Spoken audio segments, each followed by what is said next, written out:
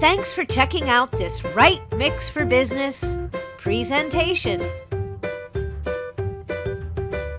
Remember, if you need to bling your blog, or you need help with any content assets for your business, Right Mix for Business.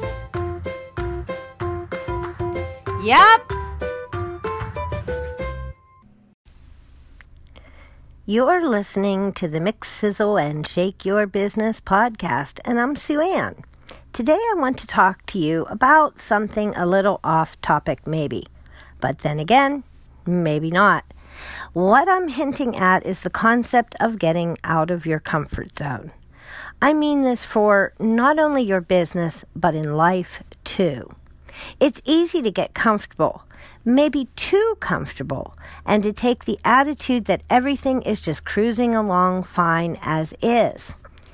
Don't fix it if it isn't broken, right?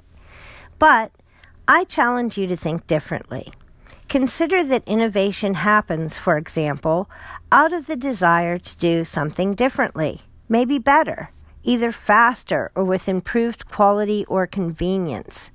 Creativity and innovation happens when you have constraints and need to make something happen anyway.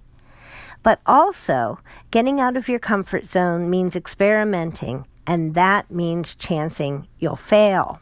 And maybe that's why we hesitate in trying new things or doing something new or something different, because we don't want to take a chance. We don't want to risk that fail when everything seems okay, just operating at status quo.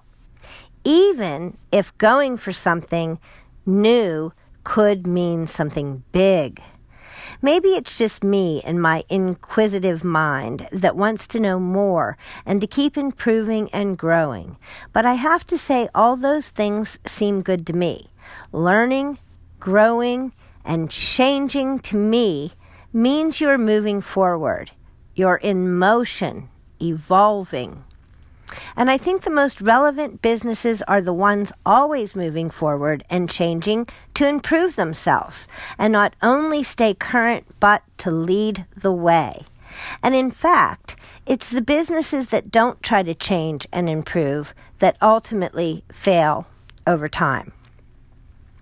So, the other day I did something totally out of my comfort zone and went to a Women in Tech event to learn about coding. The thing is, I'm not even a coder, but I know I need to learn more about coding to handle at least some more stuff for my website.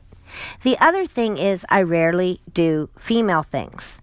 I grew up with brothers and I guess have kind of hung out with the guys ever since.